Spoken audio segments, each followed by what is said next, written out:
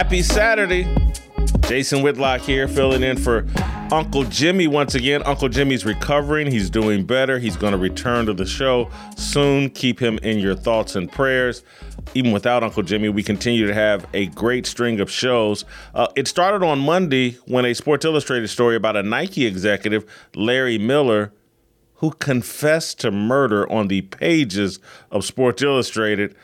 I thought the story was sloppy and left a lot of unanswered questions. Sports Illustrated did some cover story this week about a Nike executive, Larry Miller, who copped to murder.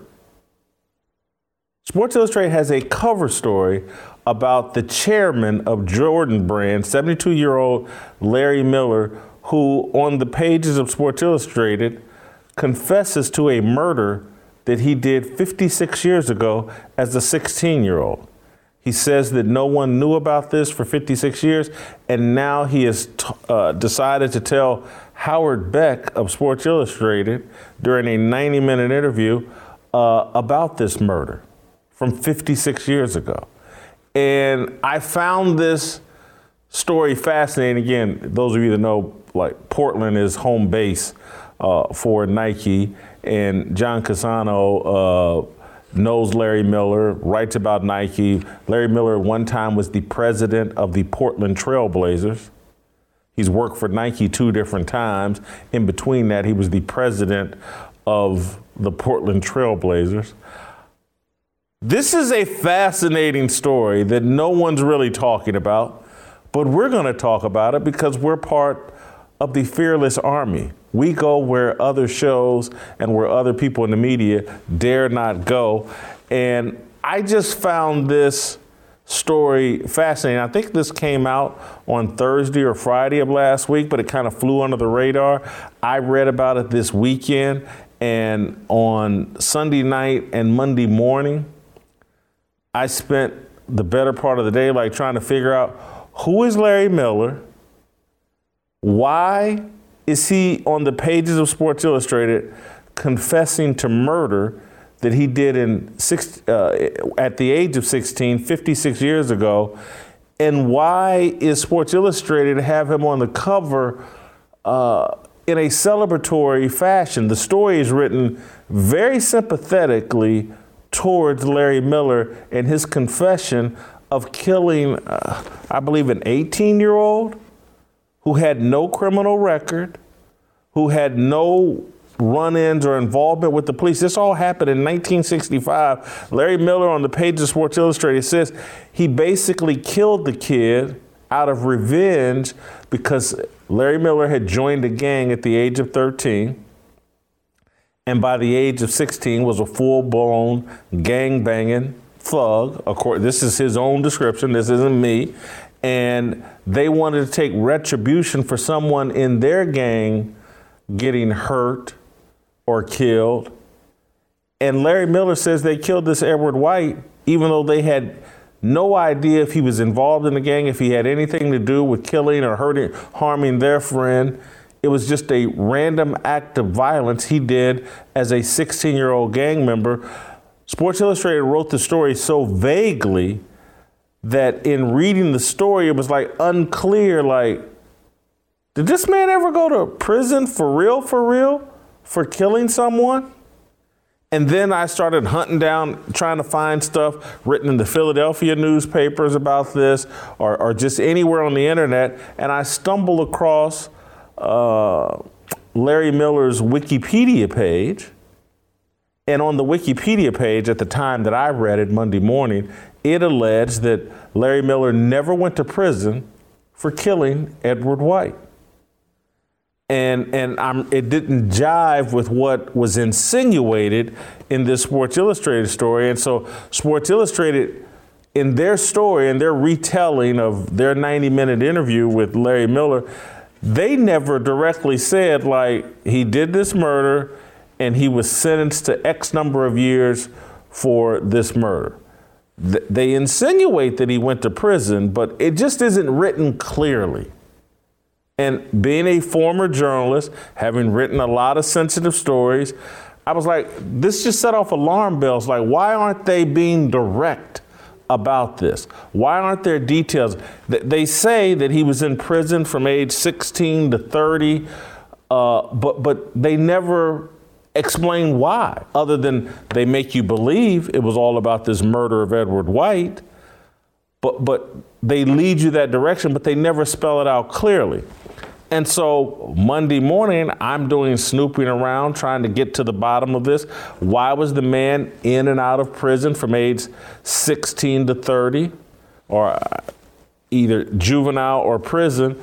And that ended up leading me to John Cassano of the Portland Oregonian, because I saw his story where he had similar questions to me reading the Sports Illustrated version of Larry Miller's life. He had to say, like, at one point, there's a passage in the article, I want to read it verbatim, where Sports Illustrated writes that one of the reasons Miller's confessing this to Sports Illustrated, discussing it proved therapeutic.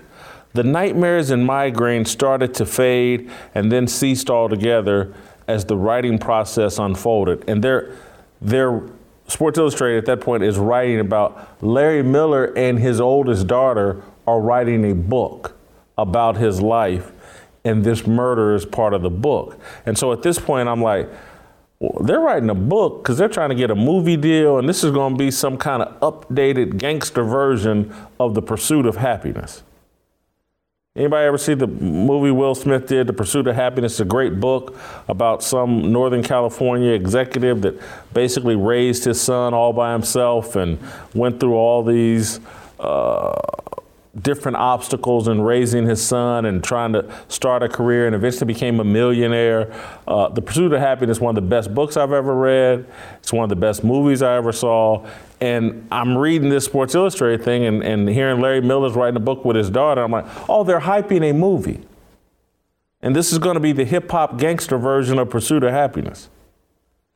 This is going to be the Godfather meets The Pursuit of Happiness, I guess. But here was the key sentence, the next sentence. I'm going to reread the whole thing in context. Discussing it proved therapeutic. The nightmares and migraines started to fade and then ceased altogether as the writing process unfolded. He says he is planning to reach out to White's family as well. And I'm like, this man is confessing a murder to Sports Illustrated. They're writing about it as if this is some great act of humanity or humanitarian act, that he's righting his wrongs from the past. And then I see this sentence go, he hasn't talked to Edward White's family. He's writing a book. He's doing Sports Illustrated interviews. He's putting all this out there. And at no time has he given any thought to Edward White's family. They buried an 18-year-old for no reason 56 years ago. And so it just seemed like the first step in any cathartic process would be, let me make amends to the people that I hurt. Larry Miller has gone on to become a wildly successful executive. Surely the guy, chairman of Jordan Brand, that probably means he's worth a minimum of $25 million. Probably worth $50 million. Who knows? You're the chairman of Jordan Brand at Nike. You got to be worth a ton of money. So he kills Edward White, goes to prison, gets educated at Temple University while in prison, gets out, and they tell a story about how he interviewed for one job and was honest with the person about his criminal past, and they didn't give him a job. And then from then on, he concealed it, never told anybody. Adam Silver, Michael Jordan, Phil Knight, who runs Nike, none of these people know anything about his criminal past, according to this retelling in Sports Illustrated. And when he decides to confess, no mention of it to Edward White's family. They can read it in Sports Illustrated just like everybody else. That was one of my first major red flags. There were many red flags in this story, particularly the way they unpacked and alluded to his jail sentence. But come to find out, Larry Miller did 4.5 years for killing Edward White. He got out of prison, or juvenile, and guess what? This is not mentioned in the Sports Illustrated story, but it is mentioned in the Commonwealth of Pennsylvania versus Larry Miller. Larry Miller kidnapped someone and was convicted of kidnapping. That violated his parole. He went back to prison, I believe in 1976. And that's why he spent from age 16 to age 30 basically incarcerated. He kidnapped someone. This isn't anywhere in the Sports Illustrated story. Nowhere to be found. This is an alleged, used to be, major media outlet. They can't even find out why the guy was in prison for so long. They just took his word for it based off of what they were able to glean from a 90-minute interview. When you're sitting in front of someone, anyone with a criminal history or no criminal history, they'll tell you their side of the story. As a journalist, you go check it out and find additional details. In journalism, they say, if your mother says she loves you, get a second opinion.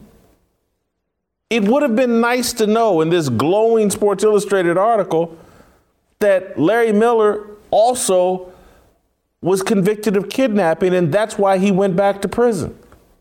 That's not confessed in this glowing Sports Illustrated piece. And so John Cassano helped me figure this out this morning, and that's why we're bringing John on, because he's the actual expert, but or more expert than I am anyway on this topic. But I've just scratched the surface of where I want to go with this conversation, because there's a certain group of people that are offered all kinds of forgiveness. And I guess Larry Miller is in that group where he gets forgiveness and he gets celebrated on the cover of Sports Illustrated, despite confessing a murder, despite being involved in a kidnapping. Larry Miller's sins are all forgiven. And this is a story about someone overcoming a difficult past and becoming an executive. And I'm sure the book and movie deals are just flying in right now. Others don't get that. And we'll get into that. You know, Brett Kavanaugh, the Supreme Court Justice, he would love to be Larry Miller. Brett Kavanaugh played grab ass with a girl as a teenager. And people want him eliminated from the planet. Played grab ass with a girl as a teenager. She believed he wanted to rape her. He did not. She never said he raped her. They had he said, she said about a sexual encounter. We want him eliminated from the planet. Larry Miller, murder and kidnapping, cover of Sports Illustrated. Very interesting. All right, so that Larry Miller conversation on Monday led me to go in deep on Nike founder Phil Knight, and I analogize him to both Don Corleone from The Godfather and Walt Disney, the real life Walt Disney. Nike founder Phil Knight, he's the modern day Don Corleone, the mafia kingpin portrayed in the iconic Godfather movies. For writing this, I half expect to find a horse's head lying beneath the covers of my bed. Or maybe Phil Knight will dispatch one of his soldiers to make me an offer I can't refuse. Perhaps it will be Larry Miller, the chairman of Jordan Brand.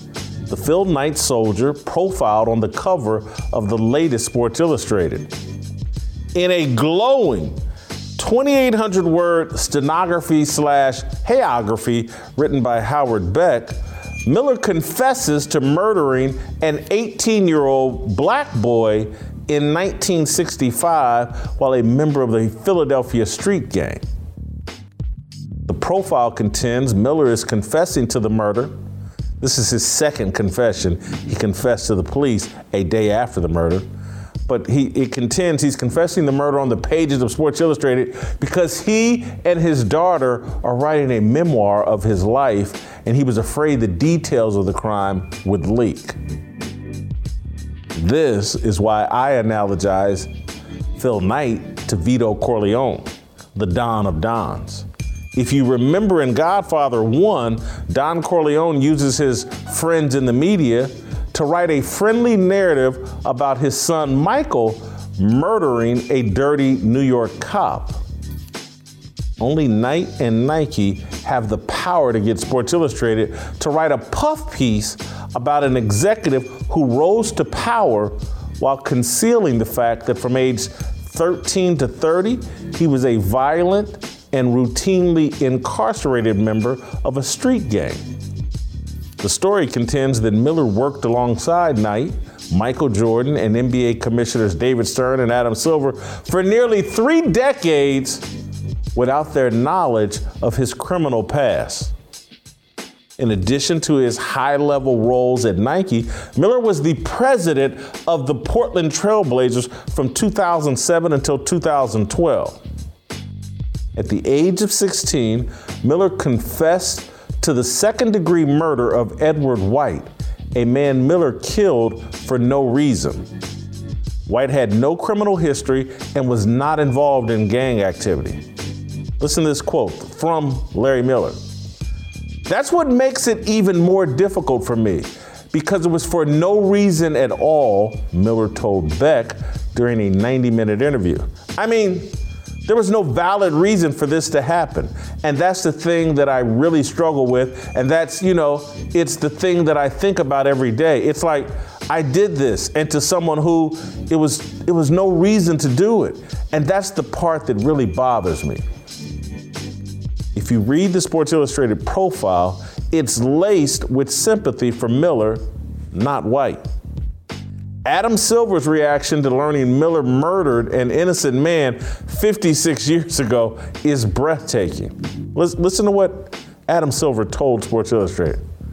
"I then went from stunned to amazed that Larry had managed his long and very successful professional career, operating at the highest levels in our industry with this secret firmly intact, and was ultimately left with a feeling of sadness that Larry had carried this burden all these years without the support of his many friends and colleagues." My God, I just tear up thinking about this burden that Larry carried. How powerful is Phil Knight? The commissioner of a major sports league is filled with sadness for the perpetrator of a murder, not the victim. Sports Illustrated published a 2,800-word story that never provided a single detail about Miller's other crimes. Miller only did 4 years for the murder of Edward White. 11 years after the murder, Miller filed a petition to set aside his guilty plea on the basis of ineffective legal counsel. According to court documents, Miller filed that petition while in prison for a conviction on a kidnapping charge. Did you catch that? Go back. I want to make sure they catch that. According to court documents, Miller filed that petition while in prison for a conviction on a kidnapping charge. Sports Illustrated published none of this information. You can read it for yourself at casetext.com. Beck also never mentioned charges of burglary, theft, and weapons, which are all publicly available at what is it? paccourts.us.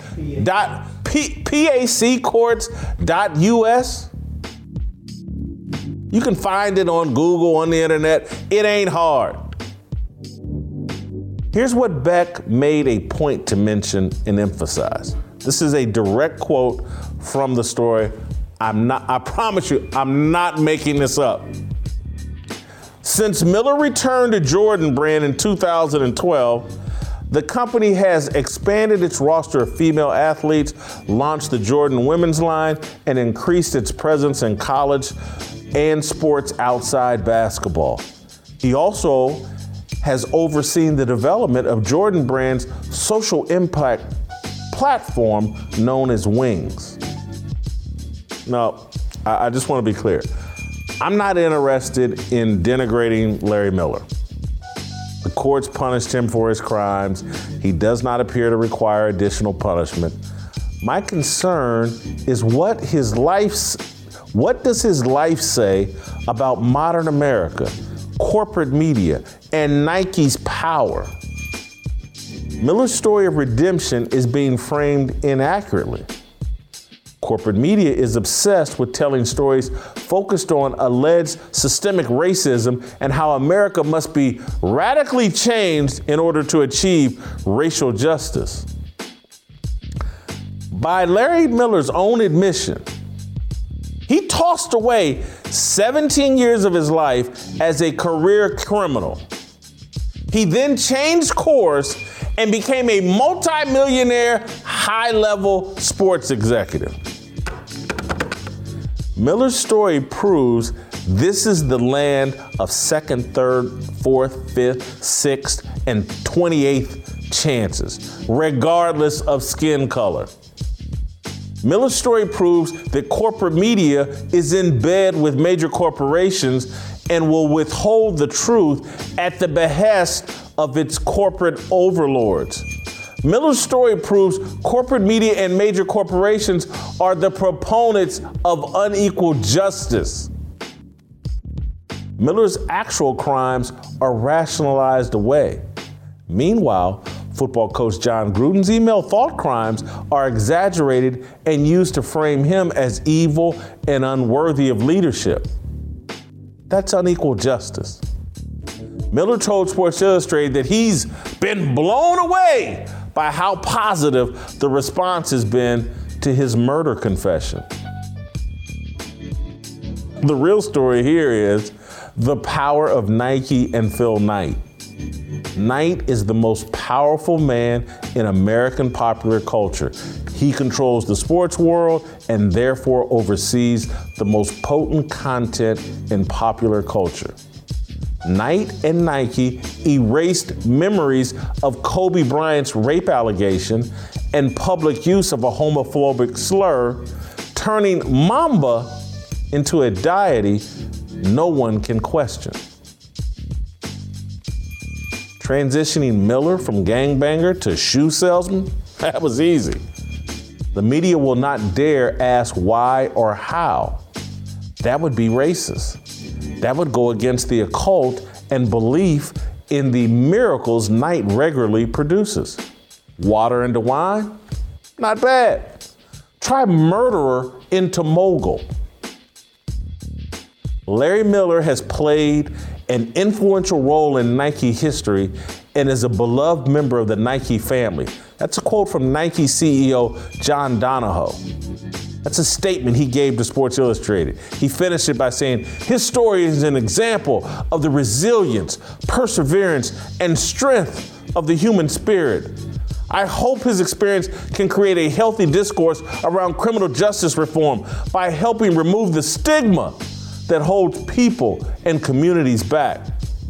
Yeah, it's the stigma that held Edward White back. It wasn't a bullet, it was a stigma.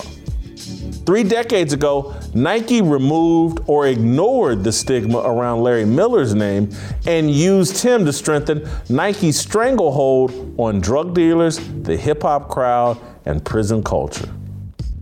The gym shoe wars played out across America's urban streets.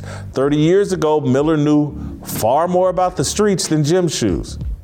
He was a valuable resource in need of an image makeover.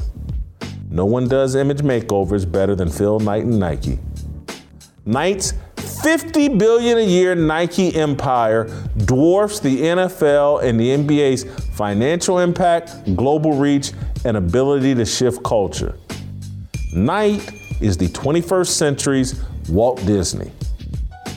The shoemaker is America's puppet master and primary cultural gatekeeper.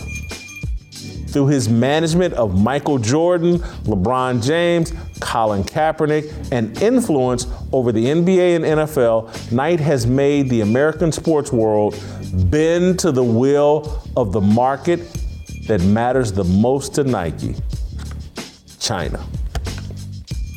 30 years ago, Sports Illustrated would be covering that story rather than the repackaging of Larry Miller as a social justice warrior with a dirty little secret. Now that was a fire, but the fire got more intense on Wednesday. Jalen Rose had some words to say about me on his IG Live, and so of course, I took an hour and responded. I don't think we're going to give you the entire hour, but, I set the record straight about Jalen Rose and manhood and the emasculated sports personalities network, even touched on Charles Barkley's comments about Kyrie Irving. I said a mouthful on Wednesday. I hope you enjoy this excerpt. Keep playing with my name if you want to. You know who I'm talking to. And I don't bark, I don't pump fake. Keep playing with my name.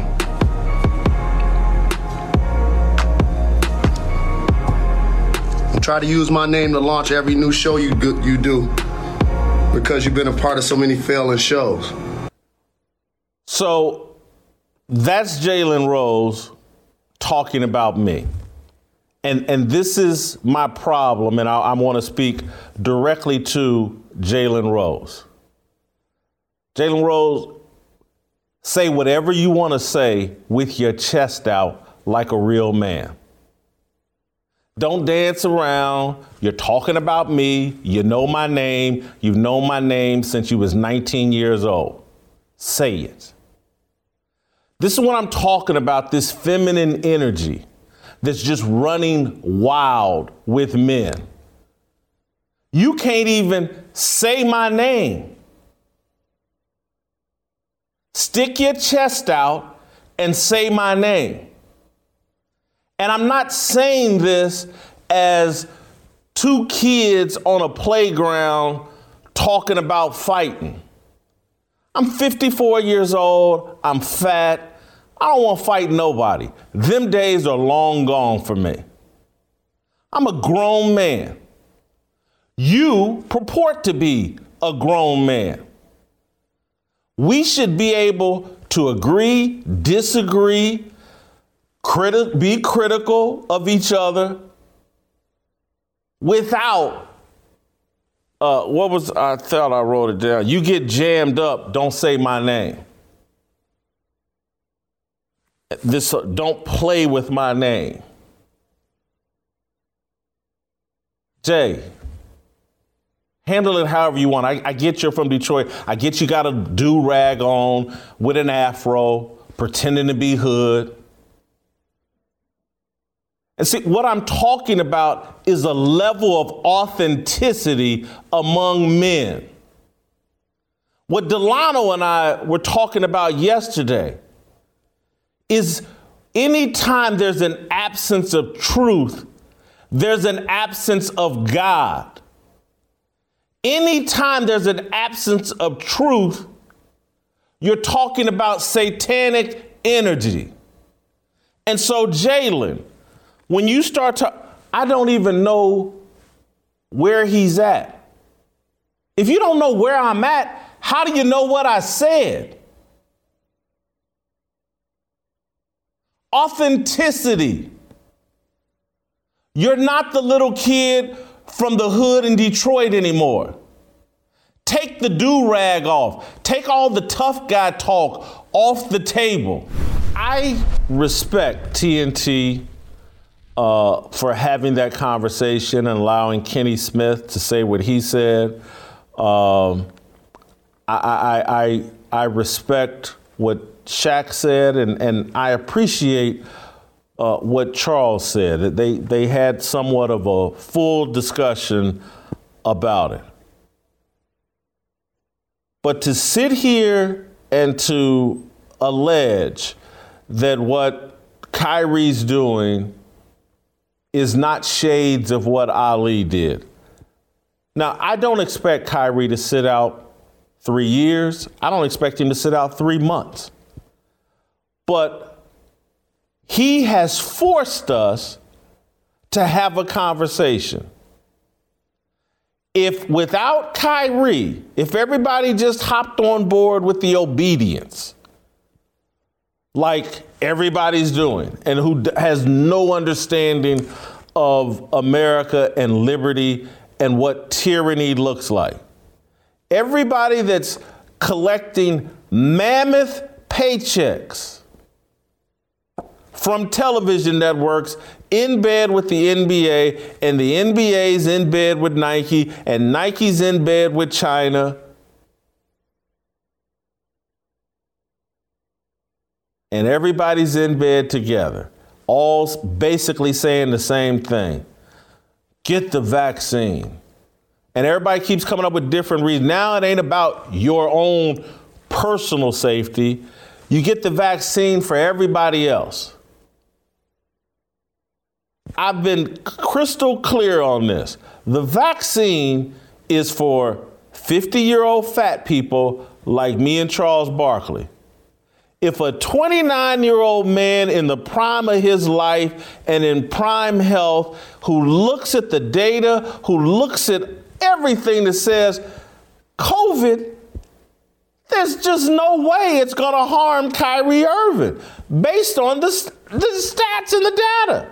He's not Cedric Ceballos. I know Cedric Ceballos. I'm not close to him like Chuck, but Cedric got to be damn near 50. He's out of shape. And yes, he got COVID. We went through it with Uncle Jimmy. But that don't mean that Corey, at 32 years old and 170 pounds, should get the vaccine.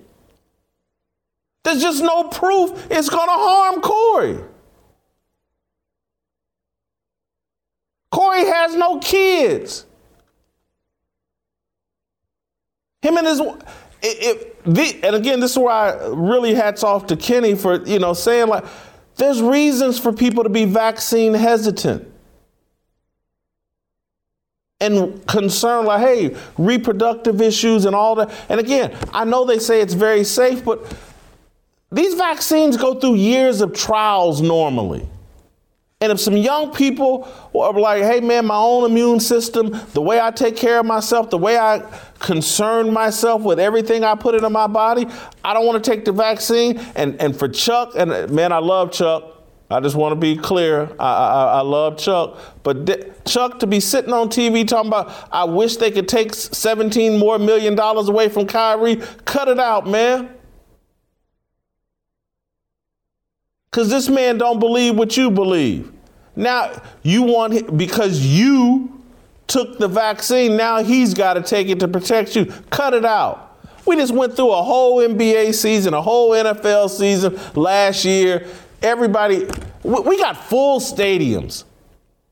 Football, everybody, and don't nobody know who's vaccinated, who's not. None of this makes sense. And so Kyrie Irving stands up as a real man and takes a stance and forces a conversation. All we heard about Colin Kaepernick when this first kicked off with him in 2016, well, you may not like it, but at least he started a conversation. Well, now Kyrie started one, provoked one, demanded that we have a debate about something they're trying to mandate for everybody in America. This is important. This is what men do.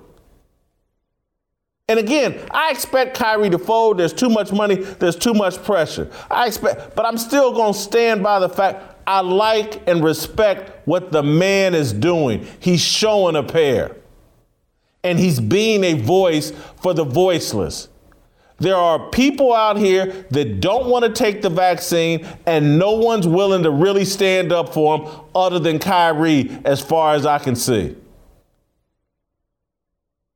Without Kyrie, the NBA, and again, this whole little obedience thing, the establishment, the government tells you is in total control of your actions.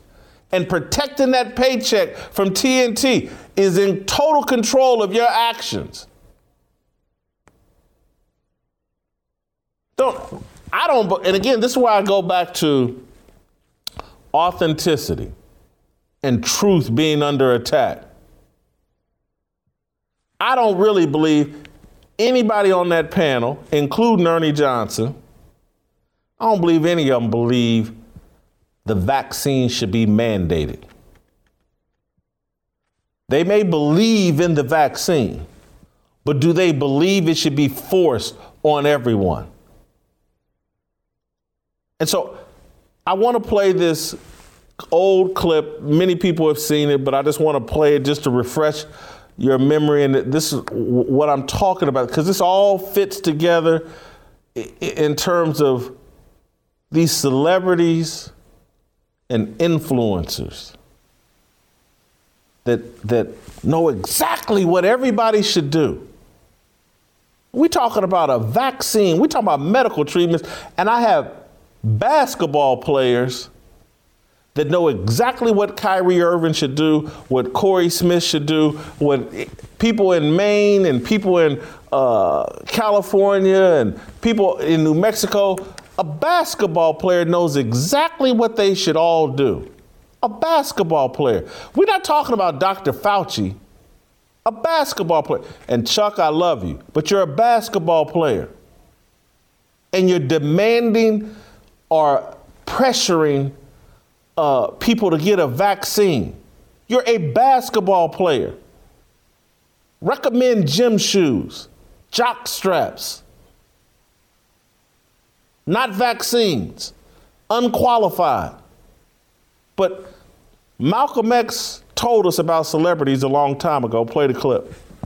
I just told you a little while ago, these leaders that they call leaders, this included Lena Horne, this included Dick Gregory, and this included comedians, comics, trumpet players, baseball players. Show me in the white community where a comedian is a white leader. Show me in the white community where a singer is a white leader, or a dancer or a trumpet player is a white leader. These aren't leaders. These are puppets and clowns that have been set up over the white community and over the black community by the white community and have been made celebrities. Man said it 60 years ago, 70 years ago. Nothing's changed, except now it's all on steroids because it's all on social media and everybody's an influencer. And every TV show now has some former athlete, some movie star, some whatever. They're all experts on medicine now. And they're all properly using their platforms to make sure everybody does exactly what the government tells them to do. And here's why we know it's inauthentic. Steve Kim said it yesterday, I believe. Yeah, it was yesterday, that if this vaccine had came out 12 months ago under a different administration, all these same people that are on TV, you gotta get the vaccine, would be saying the exact opposite. That's how I know it's not truthful. It's not authentic. And this is why I keep going, if it's not truthful and authentic, it's an assault on God. It's satanic. It's devilish. They're eliminating the truth. And the only way to restore it is for men to stand up and stand on the word of God. And I know y'all get tired of hearing me say that. I know I've been very clear about who I am, who I was. my sinful nature. But this level of dishonesty that we have going on in this country, this level of inauthentic behavior and conversation, it's offensive to me. It should be offensive to you. As a man, as a woman, they're setting up a fantasy world. Someone, I just saw what they named somebody, Rachel Levine, a man who claims to be a woman, who Biden named some kind of health, whatever, secretary. She's the first female 4-star admiral.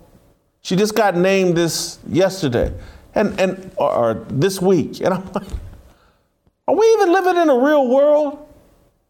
Are we serious people? This level of deceit. And again, Delano talked about it yesterday about if they can get you to say, oh yeah, men can get pregnant. They can get you to say and believe anything. On Thursday, Aaron Rodgers did an interview with Pat McAfee, and I think Aaron Rodgers was channeling his inner Dave Chappelle. Add NFL superstar Aaron Rodgers to the list of people inspired by Dave Chappelle's Netflix special, The Closer. On Tuesday, during his regular appearance on the Pat McAfee show, the Packers quarterback and reigning NFL MVP went out of his way to attack the woke and cancel culture. When McAfee engaged Rodgers in a conversation about reaction to Rodgers' end zone celebration and taunting of Chicago Bears fan, the quarterback screamed, "I own you." Rodgers pivoted to discussing his disdain for woke culture. Here's a clip of Rodgers, kind of setting up the conversation. But when I got down to my knee and I looked up, all I could see and hear was obscenities.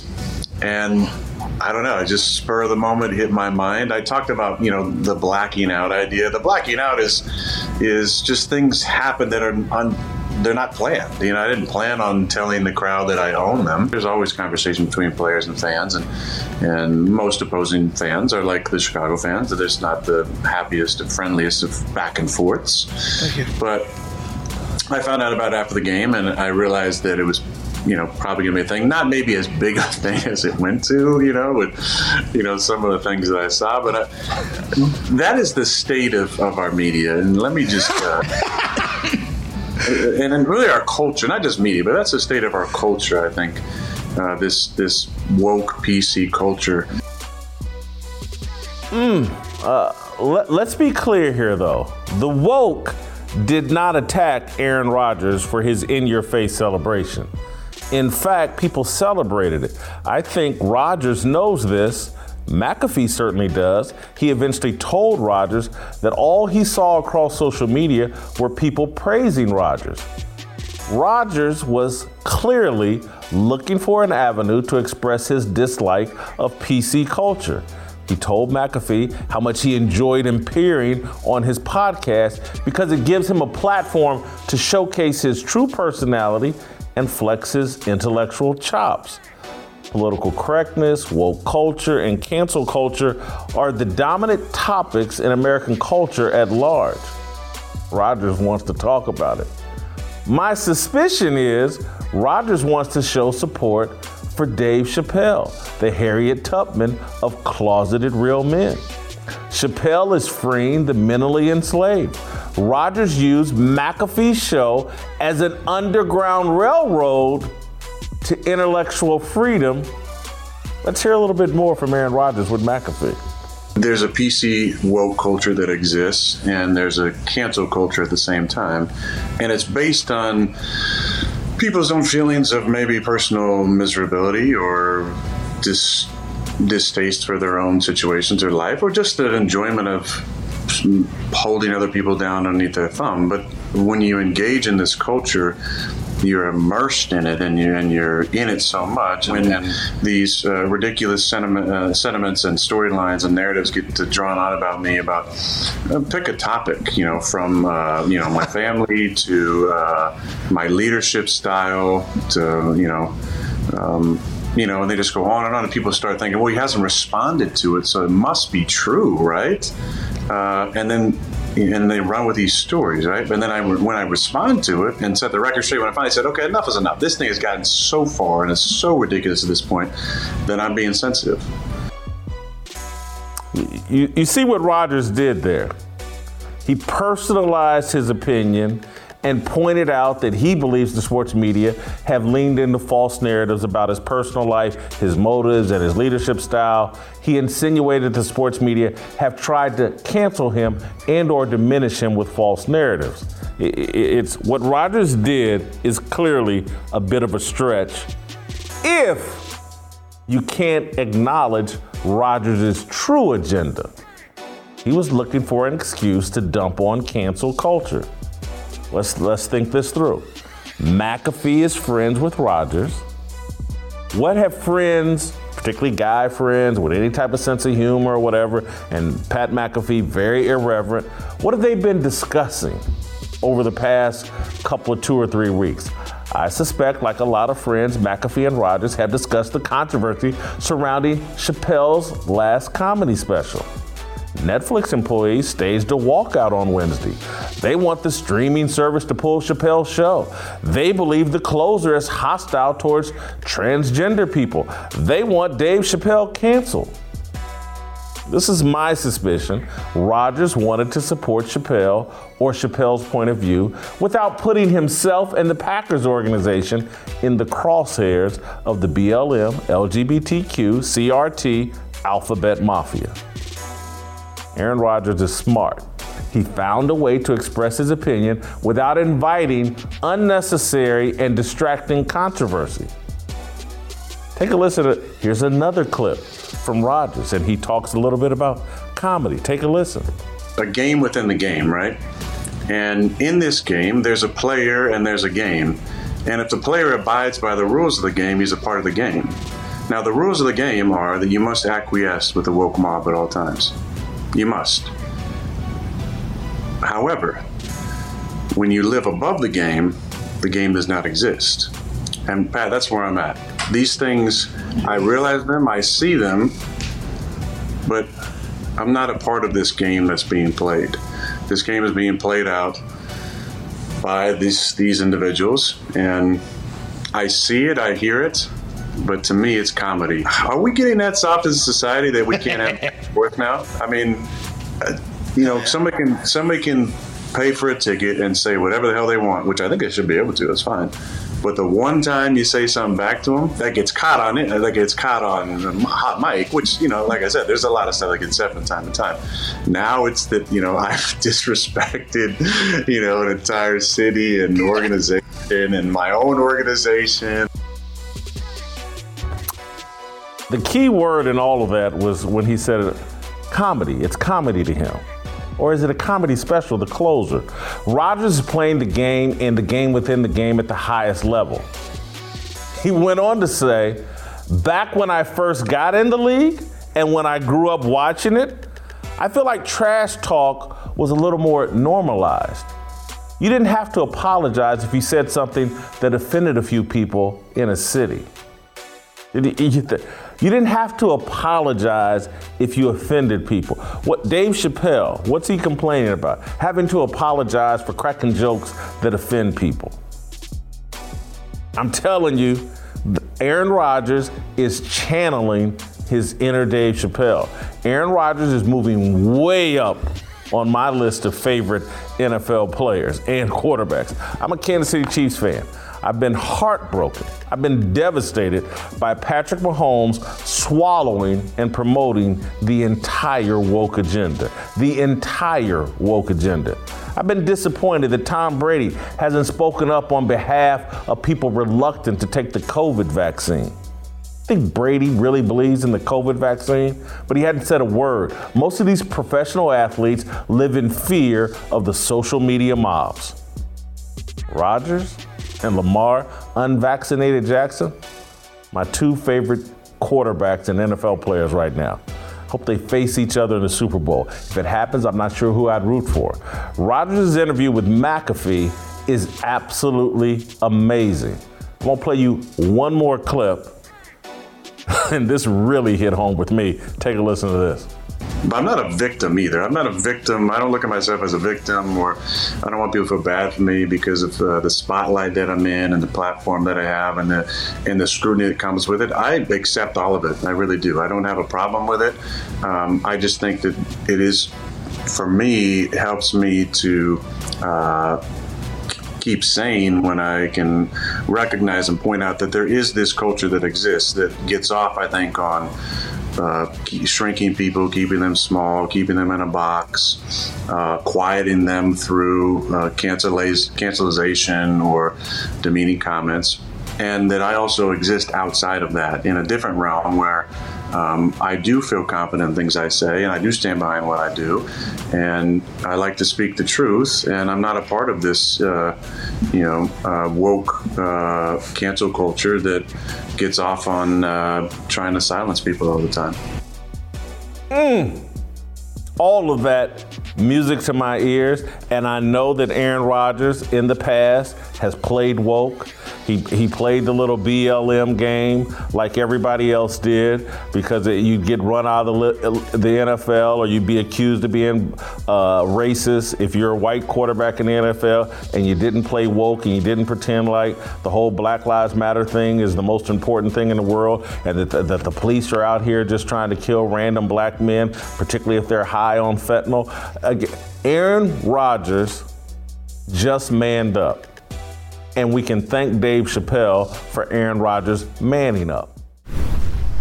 Now, you see that Aaron Rodgers, Mono? That's why you got to join the Fearless Army. That's why you got to listen to me. Who else would have saw that Aaron Rodgers was potentially channeling Dave Chappelle?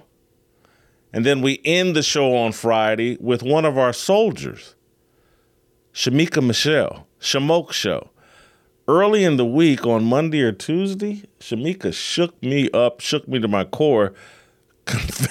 We start talking about Larry Miller and him confessing the murder, and Shamika tells the story about how she almost, at age 18, was involved in a homicide. That made me want to go more in depth, and we have to find out a more in-depth story about the life and times of Shamika Michelle. Take a listen to this. Growing up in high school, right before you go off to college at North Carolina A&T, who were your friends? What were your activities? What one of the things I thought, listening to you on Monday, I was like, man, Shamika had some shady friends. Is that accurate?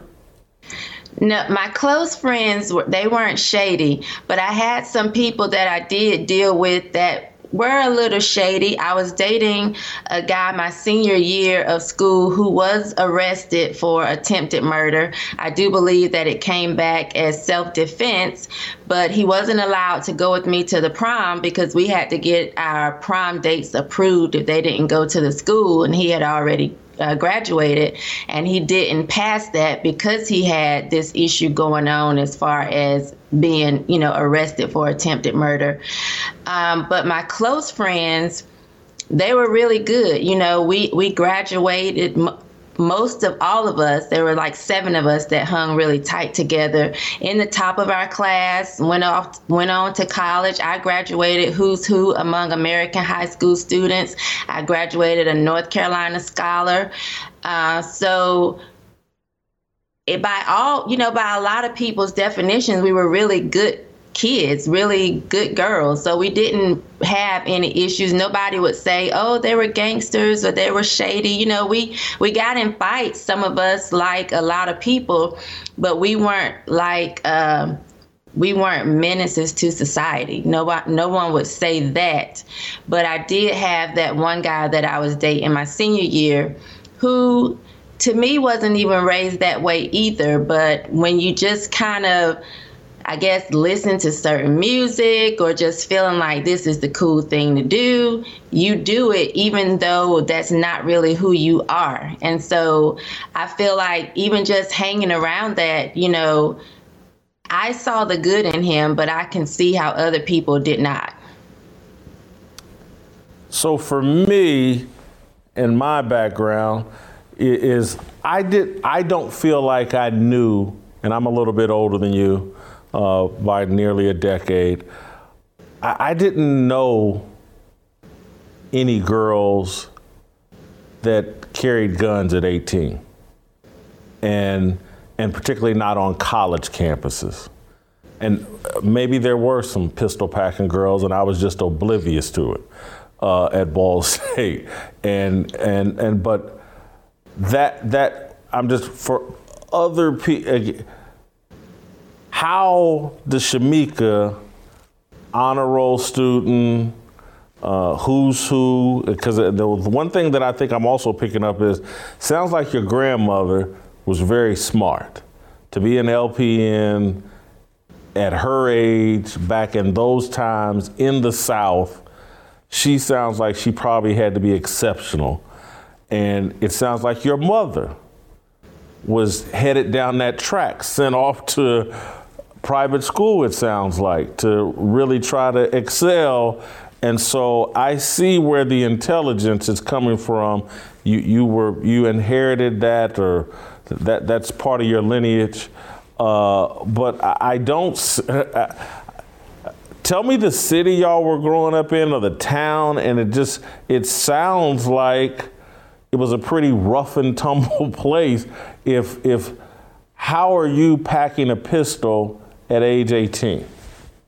Okay, so I was raised in Durham, North Carolina, and when I went away to school, my friend was dating a guy who I said was from Fayetteville, North Carolina, but he was a football player. And I don't know how he got the gun, but he gave it to us, and she was scared to carry it. I wasn't scared, so I started to carry his gun, but it was a 9mm, and to me that was big. And so I liked carrying a gun, but it just didn't fit in my purse well. I don't even know why I liked carrying. Why did you like carrying a gun? Why did you like carrying a gun? Because Dr. Dre said, "Who's the man with a master plan? A nigga with a gun." I don't know. That was during the days of the Chronic and listening to Ghetto Boys. Like you had the song out, I Want a Gangsta Bitch. So just doing what seemed popular or just seemed like the fun thing to do at the time. I think that's kind of why I'm like, oh, okay, you want a gangster bitch? That's me. And so we would carry his gun. Let me stop you for a moment. Let me stop you for a moment, because I want you to address this point that I think I'm hearing from you quite clearly, and it's something I've always believed. We keep running around with this myth that this gangster rap music doesn't influence young people. And you seem to be clearly stating, oh, yes, it does, which I totally agree with and believe. And it's why your transparency and your honesty hit home with me so much, and why I think it's important is because we keep living in this fantasy world of lies. And all this music is just like the movie The Godfather, and it's blah, blah, blah. And I'm like, no, man, it's not just like that. This music has significant influence, and particularly on kids who don't have the stereotypical two-parent family structure where you have two parents instilling their wisdom, logic, and values in a kid. And you're about 8, 9, 10 years younger than me. But when kids your age grew up with headphones and things like where you could plug into Dr. Dre's world completely, and whoever, the NWA and whatever, and it does have a real influence. And so I don't want to put words in your mouth, but your thoughts. Yeah, I do think what you listen to has an influence on you. And I'm actually grateful that I grew up during the time that I did, because just as I had Dr. Dre in those years, thankfully in the 80s, I had different music. So I feel sorry for the kids who have nothing else, and all they have is some of what's out now on the radio, and they're never they never get to experience anything else or hear anything else, because I do believe that faith cometh by hearing. So if you constantly hear a certain thing, you do begin to believe that. It's just like if a woman tells her son constantly, you ain't gonna be nothing just like your daddy. He's going to start to believe that. So I do believe when you're constantly hearing something and you're inundated with a certain thing all the time, it does have an effect on you. So we've already heard the story and we replayed it about what happened to you at North Carolina A&T. We talked about it on Monday a bit more in depth. And, today we played a highlight from it. But I'm just going to go over it because I really don't want to spend a lot of time dwelling and repeating that. I want to know how you transitioned and where you're at now. But I'm just going to restate for people that didn't see what was said earlier. Shamika got into a fight with another young woman at North Carolina A&T. They all ran off, and then y'all saw each other later in the day or later in the afternoon or evening. So what happened was I got into the fight. At the time, I was wearing a leg brace because I had sprained a ligament in my knee. And so when we were fighting, I did step away from her and I pulled my gun out. Pretty much as to say, if you're not going to make the decision on your own to get away from me, let me help you. And so nothing happened. She ran off. We got in our cars. We left, and I left campus. And I went over to the guy's house, and I was sitting there. We were sitting there watching TV. And it was me, and the other female was one of my friends. And they came knocking on the door.